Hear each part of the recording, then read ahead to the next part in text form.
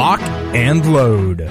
This is GeorgiaCarry.org Radio with Georgia Carry's Executive Director, Jerry Henry. GeorgiaCarry.org is Georgia's no-compromise voice for gun owners. The leader in the fight to reclaim and expand our Second Amendment right to keep and bear arms. Here's your host, Executive Director of GeorgiaCarry.org, Jerry Henry. Welcome to GeorgiaCarry.org Radio Hour this Saturday morning here in downtown Atlanta, Georgia, the day before Easter Sunday. Hopefully a lot of people will remember what that's all about and practice your faith and have a good weekend. It's been as we said last week. It's been quite a tumbled 6 weeks or so, and we're still reeling from some of the things that happened from the shooting that happened on Valentine's Day. And I want to talk a little bit about some of those things. I've kind of been out of pocket today, and I've called on my good friend, once again, Mark Walters, to help me out on the program here. We're going to talk about a couple of things that we've discussed here and try to bring it to you and see what you think about it. So all of you remember, I'm sure, Mark Walters, syndicated radio host for Armed American Radio and the Daily Defense Drive, Monday through Friday from 4 to 5 Eastern Time. And the Monster Show is Sunday night from 8 to 11 Eastern Time, if I'm not correct. And if I'm incorrect, I'm sure Mark will correct me. Welcome, Mark. Good morning, brother, and you are correct. Hey, look at there. I keep listening. I'll figure it out one of these days. Happy Easter weekend, my man. Yes, sir. Happy Easter weekend to everybody. This is, like you said, for a lot of people, this is a very, very special weekend, and it's time to sit back and do a little self-reflecting and try to figure out where you've been, where you're going, and just for some people it kind of helps every once in a while to realign your goals and outlook on life, and this is a good time to do it. So, Mark, I asked you to come on here to talk about a couple of things. One was you tweeted out earlier today that the left is coming after our guns. You know, we've said for years, they sit back and say, oh, we believe in the Second Amendment. We hunt. My granddaddy used to shoot deer and all that kind of good stuff. And I'm a firm believer in the Second Amendment, but obviously they're not. And they've hidden behind that saying, oh, we don't want your guns. Well, now they're kind of making it pretty clear. I believe Mary Margaret Oliver here in Atlanta made it clear when she came out with HB 10 in 2016, or 2017 rather, that would confiscate any AR-15 type weapons and anything that had a large capacity magazine. Right. So come get them. They're coming after. We don't want them, but we're going to confiscate them. Explain that. Listen, Jerry, we've talked about, you and I know each other well. We've known each other a long time, and not only do we meet at Georgia Carry venues here in Atlanta and other places, but we also meet at other locations. We meet at SHOT Show. We meet at gun rights policy conferences, and we sit with large groups of people and that are the leaders in the gun rights movement. And we've all known this inside our circles for many, many years. And I'm actually, a lot of people I'm talking to are angry about this. Don't be angry. Love this. Relish this. This is what we've been trying to get them to admit to for decades. For decades. Yes, you're right. So why would I relish it? Well, I'll tell you why. Because there is no taste and no way that the Second Amendment is going to be repealed. No. Period. It isn't going to happen. And the more that they talk about it, the more they want it, the more their hypocrisy shines and drips. And when you listen to these people talk, you got to wipe their mouth because the hypocrisy just drips out of both sides of it when you listen to these folks. So what they're doing is more importantly than them coming out. This is their coming out time now. Yeah. More importantly than their coming out for what we already know they wanted is the fact that they are exposing themselves for the liars they've been since day one. That's correct. They didn't just all of a sudden formulate this. No. After Parkland, you got people like Piers Morgan in the media. These people live inside the media bubble. They live in it. Pierce, I told you before, I have tremendous respect for Piers Morgan. People say, what?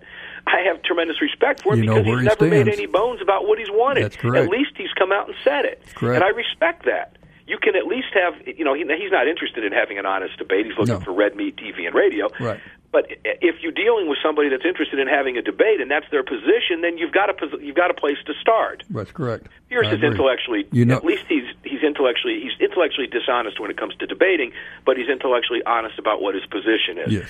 So now you've got people that are outing themselves as liars. Other prominent people are starting to say what they've been thinking. John Paul Stevens, for example, is one. Larry King comes out and says this. Mm-hmm. Now you've got people agreeing with it. Yeah, I think we should. Now you've got other athletes coming out and saying this.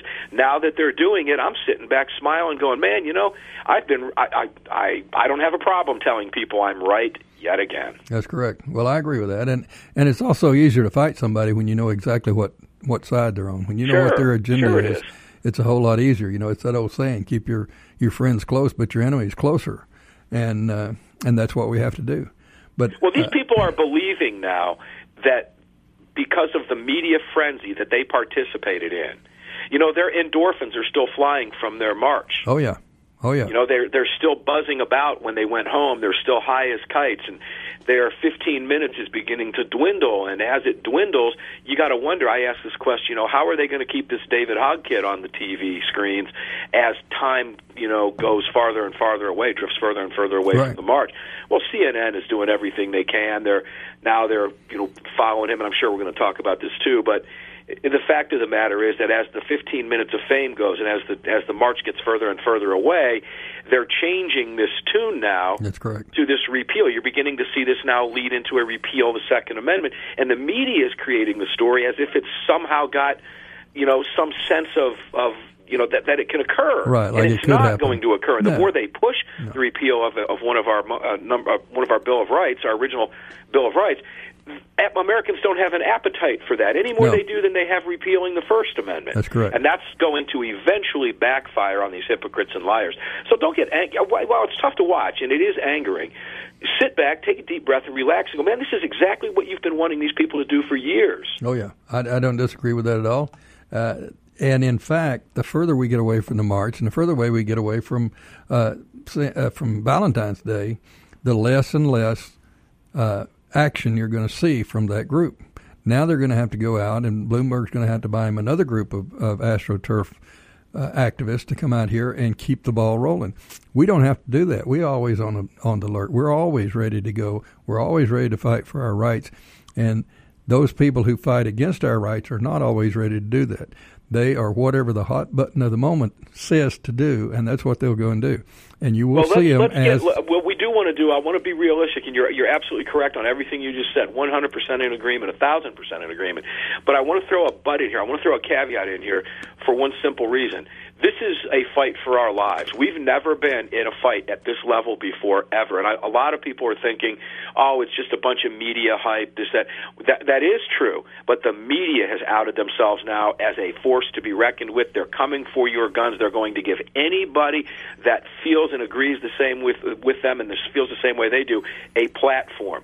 David Hogg ain't going away anytime soon, friends. In case you don't like watching that kid on TV, you better get used to it because they're going to trot him out. Every opportunity they get, they're going to trot him out. Now, the rest of those kids, the vast majority, and by the way, the march, I think they did a survey or some type of analytic on it. The average age at the march was 49 years old. Mm-hmm. Yeah, but we need to listen to the kids. Better than 80% of the marchers there were adults, well over the student age. Right. Less than 20%, or I think I saw numbers as low as 10% were students. Yeah. Most of them went there to be a participant in this big thing. They go home, they're going on with their lives. You're going to have a small handful, like the kids who have decided they wanted to get out in front of the media, like Hogg and a couple of the other kids, Emma Gonzalez and Caskey, whatever the kid's name is. The media will continue to trot them out and make them mouthpieces. But the more he swears at you, the more profanity he throws at you, the more he calls you a murderer, the more donations are going up to the National Rifle Association, the more members are joining the Second Amendment Foundation. But here's where this gets very, very dangerous. You have corporate America now capitulating, to a certain extent, to Twitter users.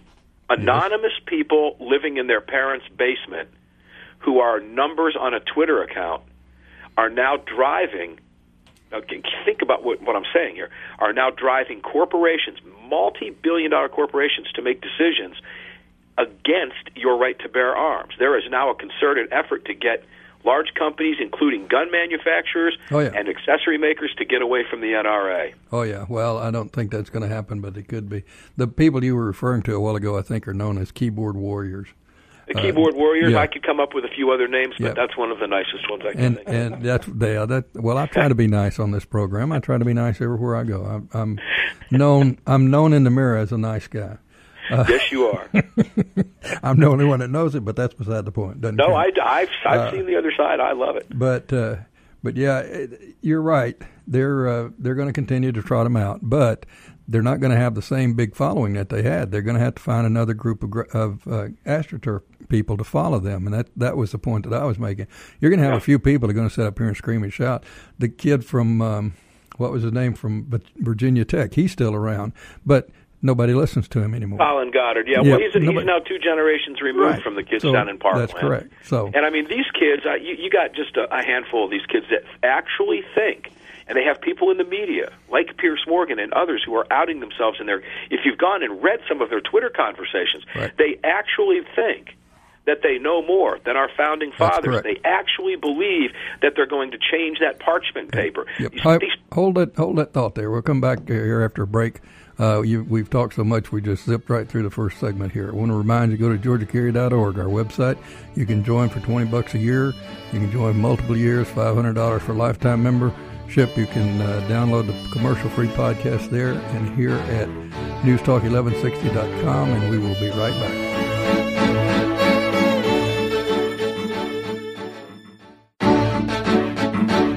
And now, back to GeorgiaCarry.org Radio with GeorgiaCarry.org's Executive Director, Jerry Henry. Welcome back to GeorgiaCarry.org Radio Hour. I'm here once again with Mark Walters, and I cut you off, Mark, just before the break. We were talking about how the keyboard warriors and the anonymous hippies from the basement of their parents' house were trying to affect, and were having actually an effect on corporate policy, on trying to get them to leave the NRA, leave anything that had to do with firearms manufacturers, etc. So let's pick up where guys, we were. I'll wrap it up with this. I've been talking about the media for years, and we see this all the time. You begin to see the left, because the media is left, because they all run in the same circles, because they're all part of the same propaganda machine, they all begin to believe their own hype over time. They believe what, everybody agrees with them because the media tells them that. They see it all day. It's all reinforced. Their liberal leftist viewpoints, in this case their gun grabber viewpoints, are all being reinforced. And they're seeing it on this massive scale because it's on everybody's TV screens. Well, let's talk about how massive it really is. 0.006% of all high school kids in America walked out. A couple weeks ago. 0.006. There are 138,000 schools in America. I can promise you, not every kid walked out. In fact, in Cherokee County, where I am, very few kids left. My daughter's class nobody went. Yeah. Okay?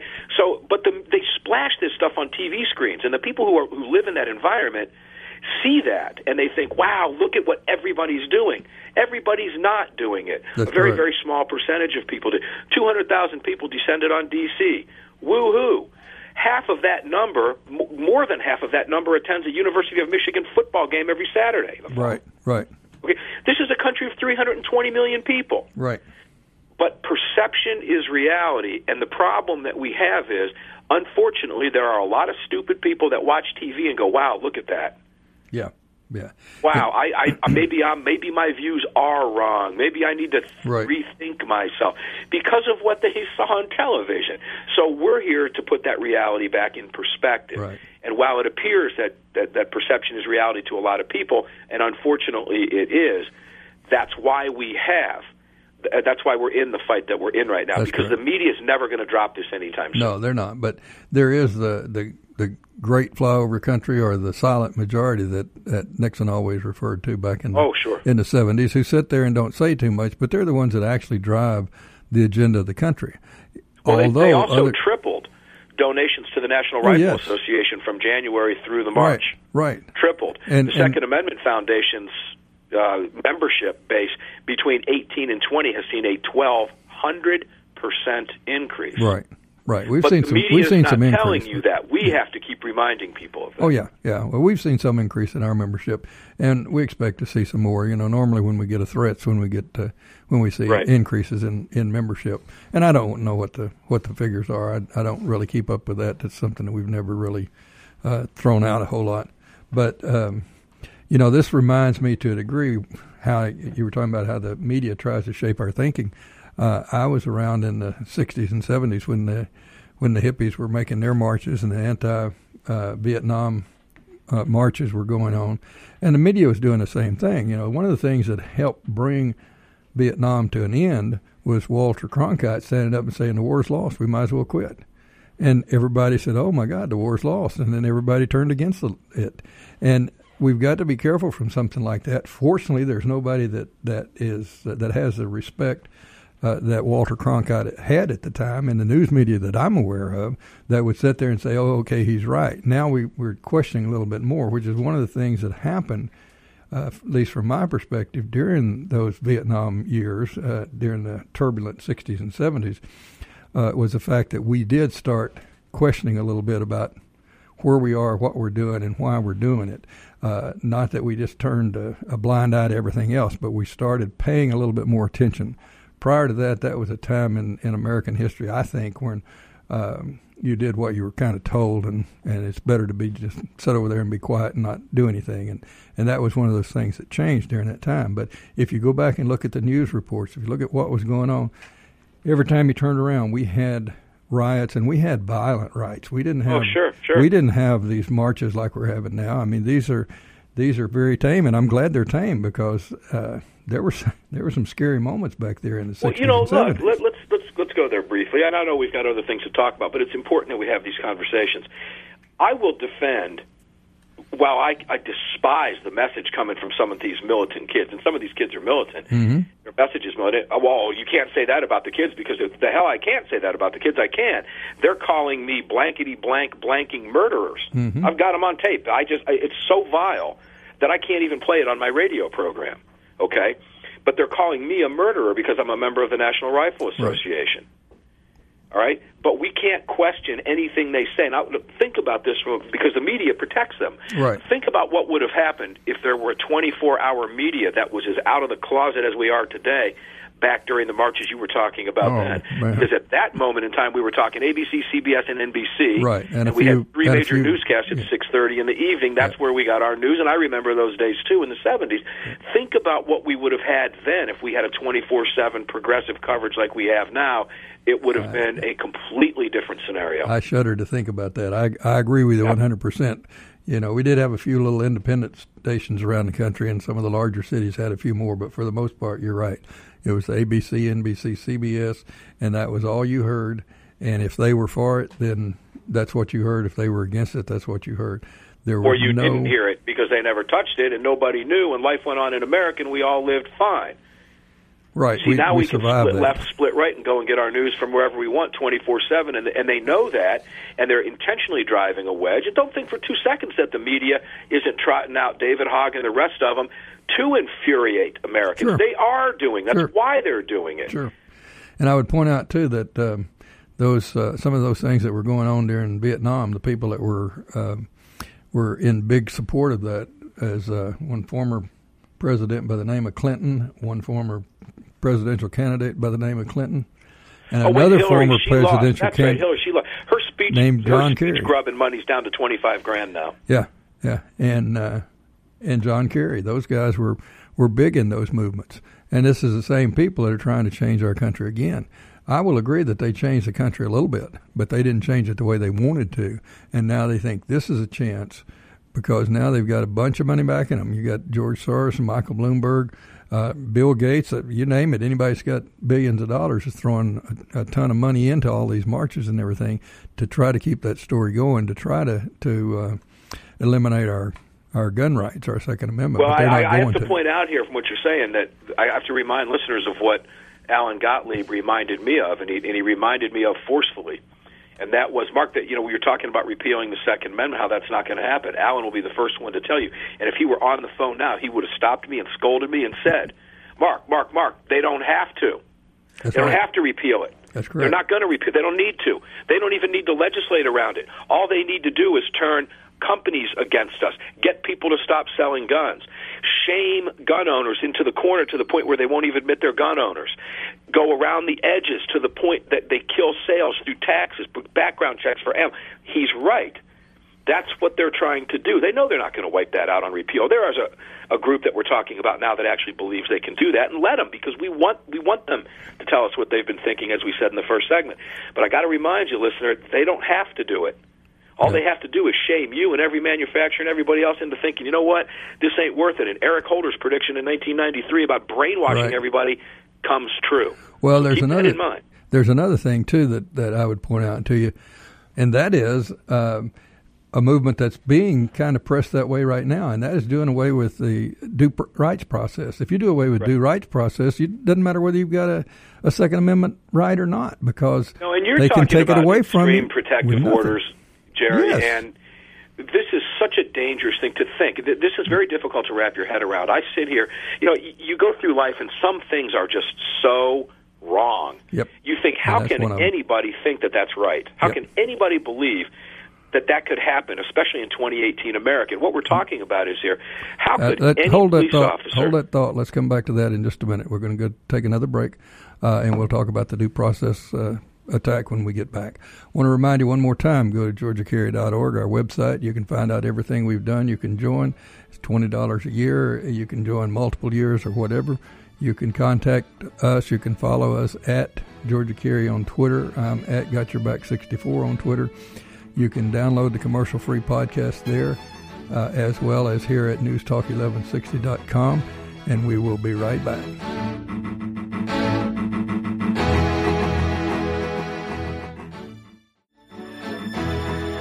And now, back to GeorgiaCarry.org Radio with GeorgiaCarry.org's Executive Director, Jerry Henry.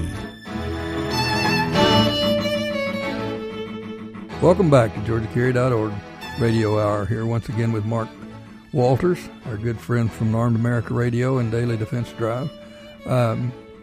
Before we left at the break there, we were talking about the attack that I see as attack on due process. And we're seeing that through bills from domestic violence, from mental health bills, etc. And the NRA even has backed the gun violence restraining orders that you can go get them and not have to go through due process. And when you start doing that, we've gotten away from what this country was built on and what we should be doing as citizens to protect ourselves. Well, that's what I said before the break. It's hard. Some things are just so wrong, it, and this is one of those cases. It is impossible for me to wrap my head around in 2018 America, in 1818 America, that we could, by any stretch of the imagination, have a police officer or a family member, it doesn't matter who it is, petition a judge without our knowledge, without us having to be present to defend ourselves. Correct. When a constitutional right is being revoked from us, it is only 100% common sense that individual, you can't find him, then you don't put the order in place until you can find the guy. He needs to be here in front of me. Right. Under the law, John Monroe would tell you that we apply strict scrutiny when it comes to cases such as constitutional rights issues. And the courts and the higher courts will send it back to the lower courts saying they used the wrong level of scrutiny when they were adjudicating the case. Right. Okay? This is the same issue. How in America we can have a man or a woman in this case talked about in a courtroom that person is not allowed to defend themselves before a constitutional right is taken from them is absolutely beyond my scope, and it must be above my pay grade because I can't wrap my head around that. In America, I can't wrap my head around the reasoning for it, other than the fact that it is a good way for them to take guns. One of I sat in a couple of hearings this past session on a couple of bills. One of them was a domestic violence bill. Well, one of the things that I know the sponsor of the bill, who was not really happy with the way the bill came out, other than the fact that we had promised to work with them to try to get it better. Right. One of the things that she mentioned was, this bill was being backed by women's groups. And she said, you got to understand this door swings both ways. There are women out there who beat men who violate men by hitting them, shooting them, and whatever. And you got to understand that this law is going to apply to the women just as well as it's going to apply to the men.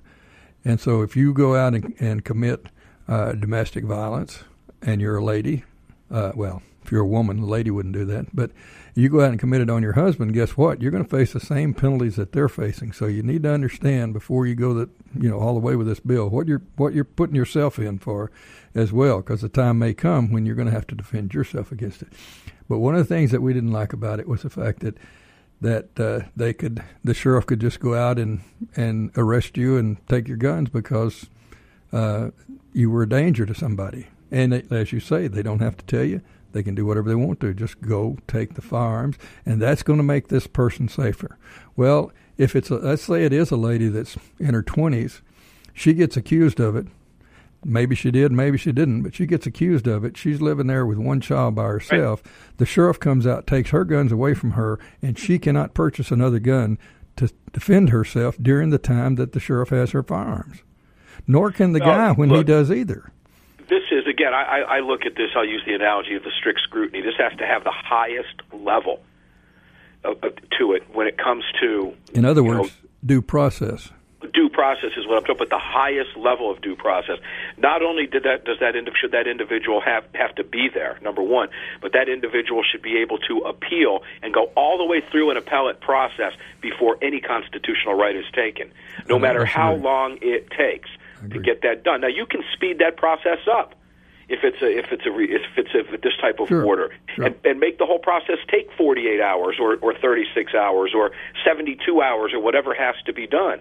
And I think you got a lot of people out there who are very well intentioned with this. We don't want anybody to get hurt. Oh no, and these people know him best. Well, here's the problem. They say, well, it's got protections in it. It punishes somebody who does it falsely. Oh, gee, okay. You mean like right. We punish people who walk into schools and kill 20 people. Right. People break the law. There are people out there who don't give a crap that there are teeth in this thing.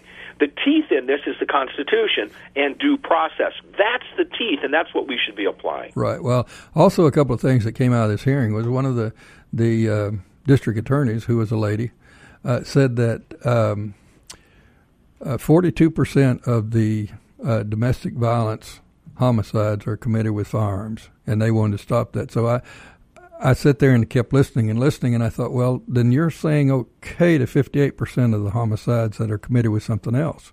Right. You're only attacking the firearm. Large majority. The majority of them are done by hands. The majority of them are strangled. The guy gets mad, or female gets mad and strangles her husband, strangles the wife. So what are we going to do about those? You can't go out and take a piece of paper and confiscate somebody's hands. It just can't be done. But they can go out and they can take an AR-15, and then when you sit and you listen to them intently and you ask them questions, and this is what I want you to do, listener. If you know somebody that's for a ban on AR-15s, talk to them, engage them about the AR-15 specifically. Get them to explain to you, first off, what assault rifle is. They won't be able to do that, but don't engage. Just ask them. Let them go. Let them make fools of themselves. Tell you why it should be banned, and then say, okay, all right, well, that would make sense to me. Kind of cock your head, like I say, like a chihuahua, raise an eyebrow, and say, well, what about that? You're okay with handguns, though, right? I mean, I can have a handgun in my home or something like that. Yeah, I don't have a problem with that, but no one needs a weapon of war. You say, you mean a weapon of war like the handgun that Xuan Wei Cho used to kill 32 people at Virginia Tech? Right. And look at the look on their face. Oh, yeah. Watch the look on their face. Yeah, they know not what they speak. Or they do, and you've just busted them, and they're doing it intentionally. Some kids do. Yeah. I would submit to you that kids like Hogg and the rest of them, they do know exactly what they're doing. They absolutely know what they're doing.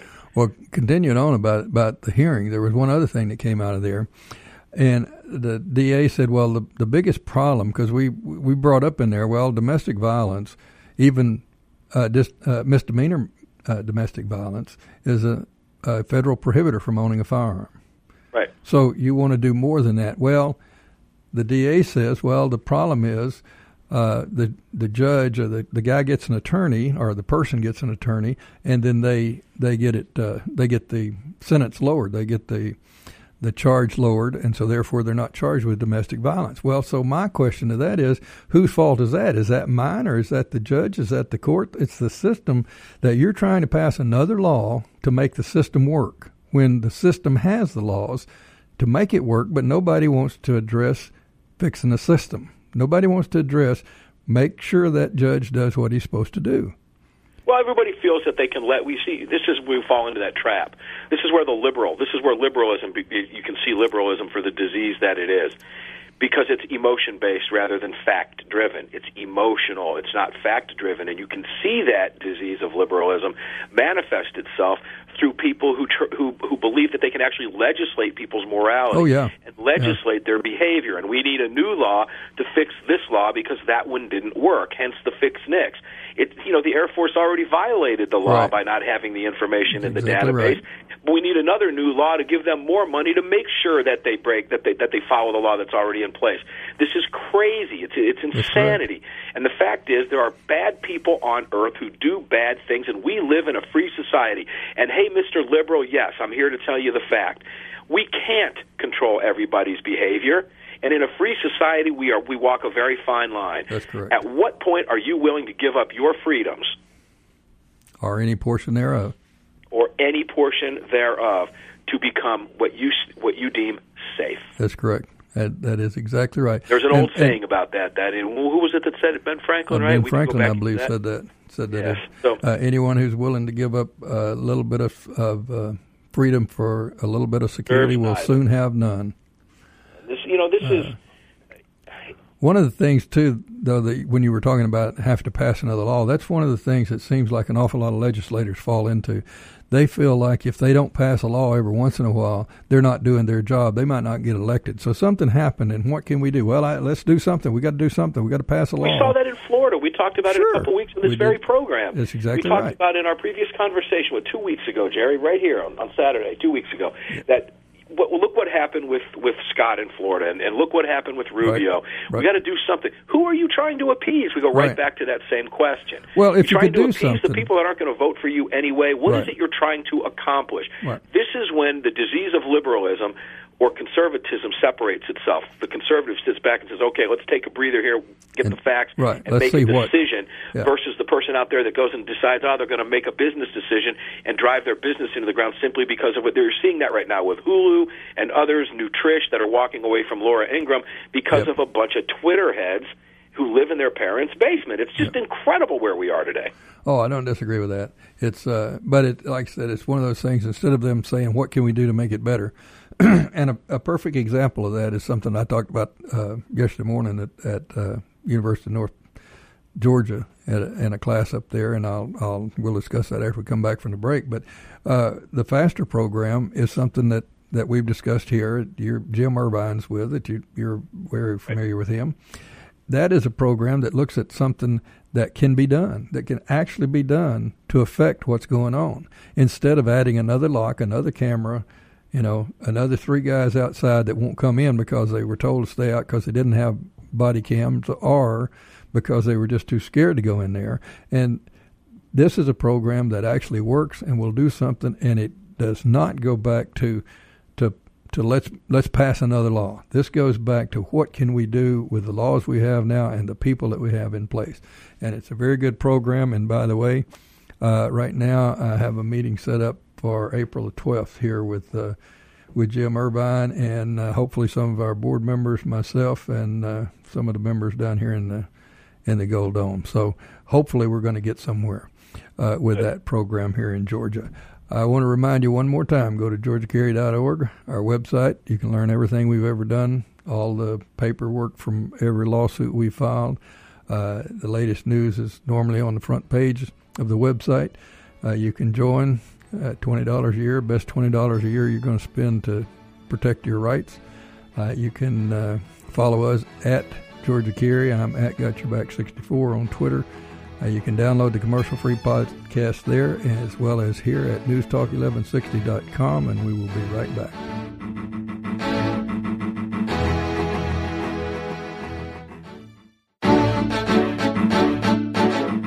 And now, back to GeorgiaCarry.org Radio with GeorgiaCarry.org's Executive Director, Jerry Henry. Welcome back to GeorgiaCarry.org radio hour here once again with my good friend Mark Walters. And I might add that he's your good friend too, because he spends an awful lot of time working on Second Amendment issues, letting people know what's going on with his radio programs and speaking engagement, writing columns. He's very active in that. Just kind of wanted to tell you a little story about how I spent my Friday morning. I got up fairly early and drove up to University of North Georgia up at Gainesville.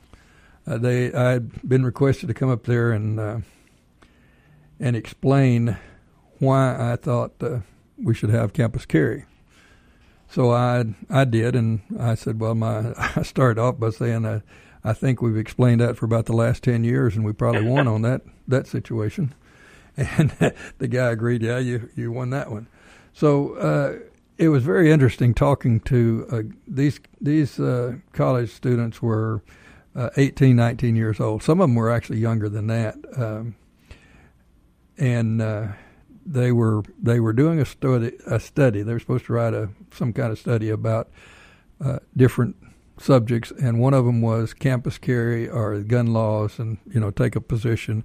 And what the instructor was trying to do, or the professor was trying to do, was to give them different views so that they could look at different things. And one of the things that I did talk about with them was the fact that we have not come up with a really good program to change these shootings, such as FASTER program. We have talked about it. Well, more locks, more video cameras, more police, blah, blah, blah. And no matter what you do, things never change. We still have the shootings. We still have the mass killings.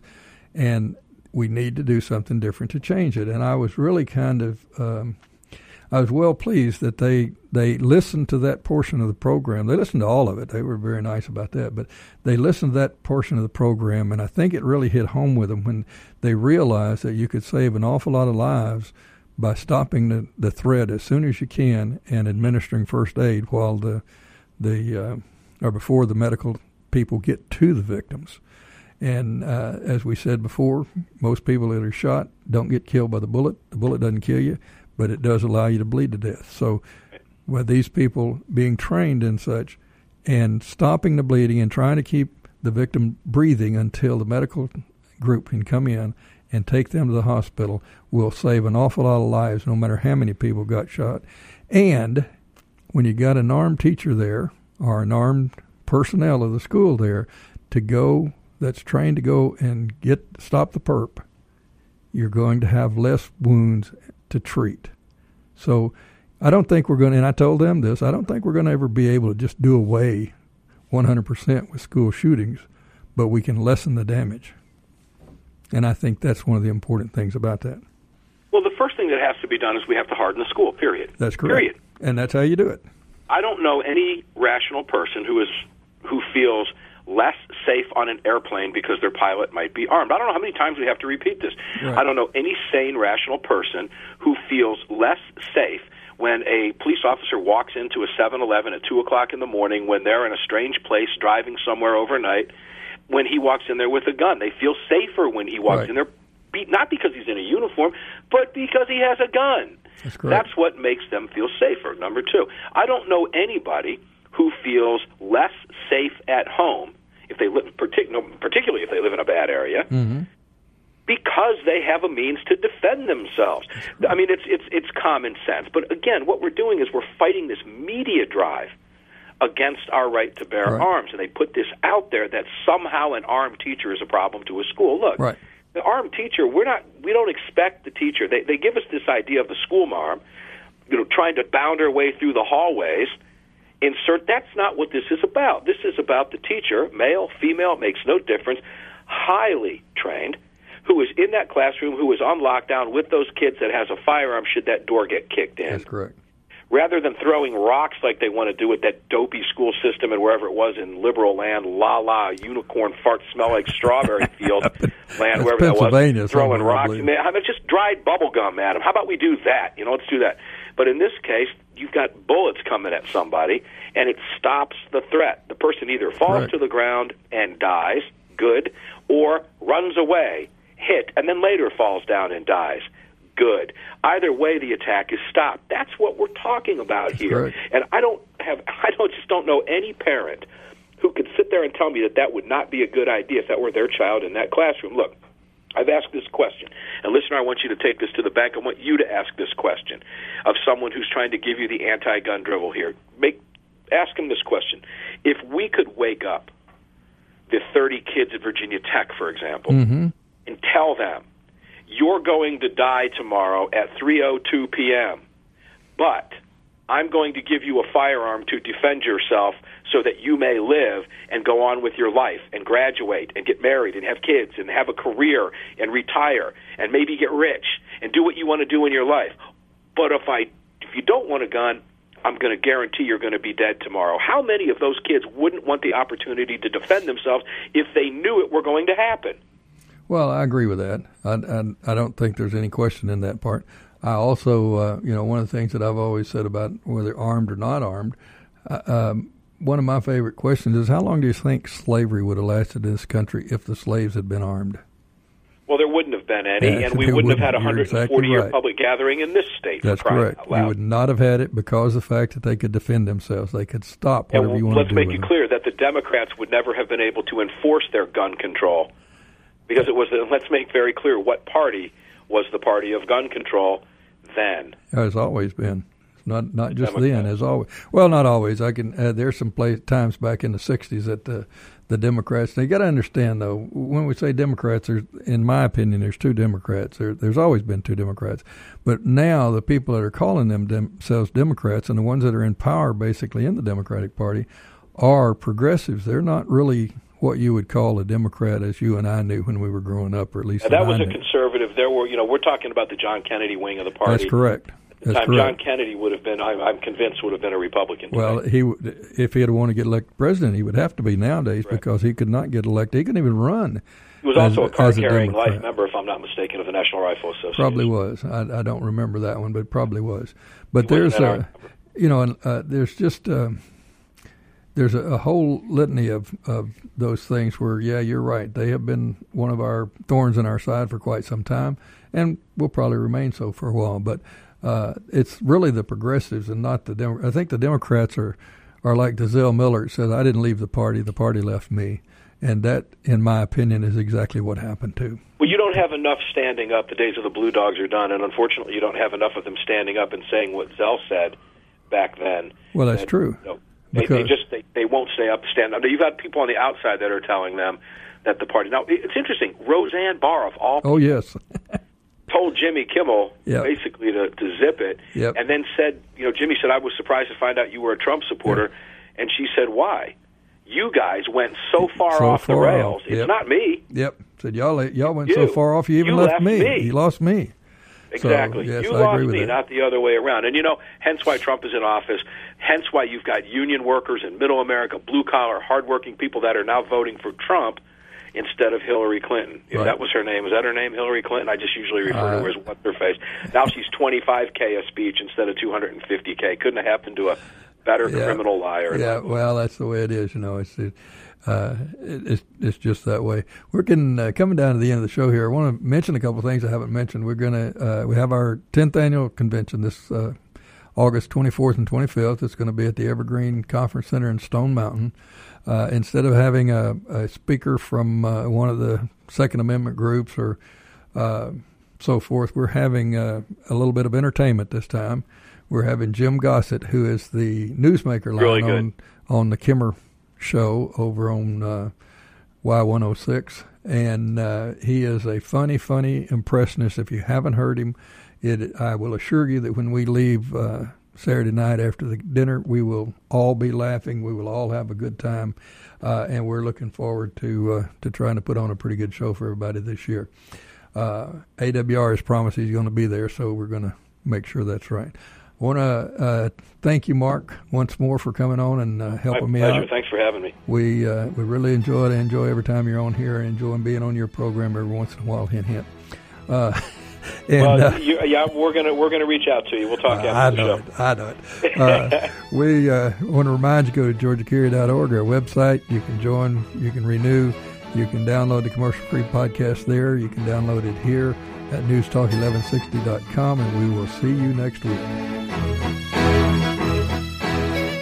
Thanks for listening to GeorgiaCarry.org Radio, hosted by Georgia Carry's Executive Director, Jerry Henry. GeorgiaCarry.org is Georgia's no-compromise voice for gun owners. Join us each week for information on protecting your Second Amendment right to keep and bear arms. GeorgiaCarry.org Radio, Saturday mornings at 8 only on News Talk 1160, the talk of the town.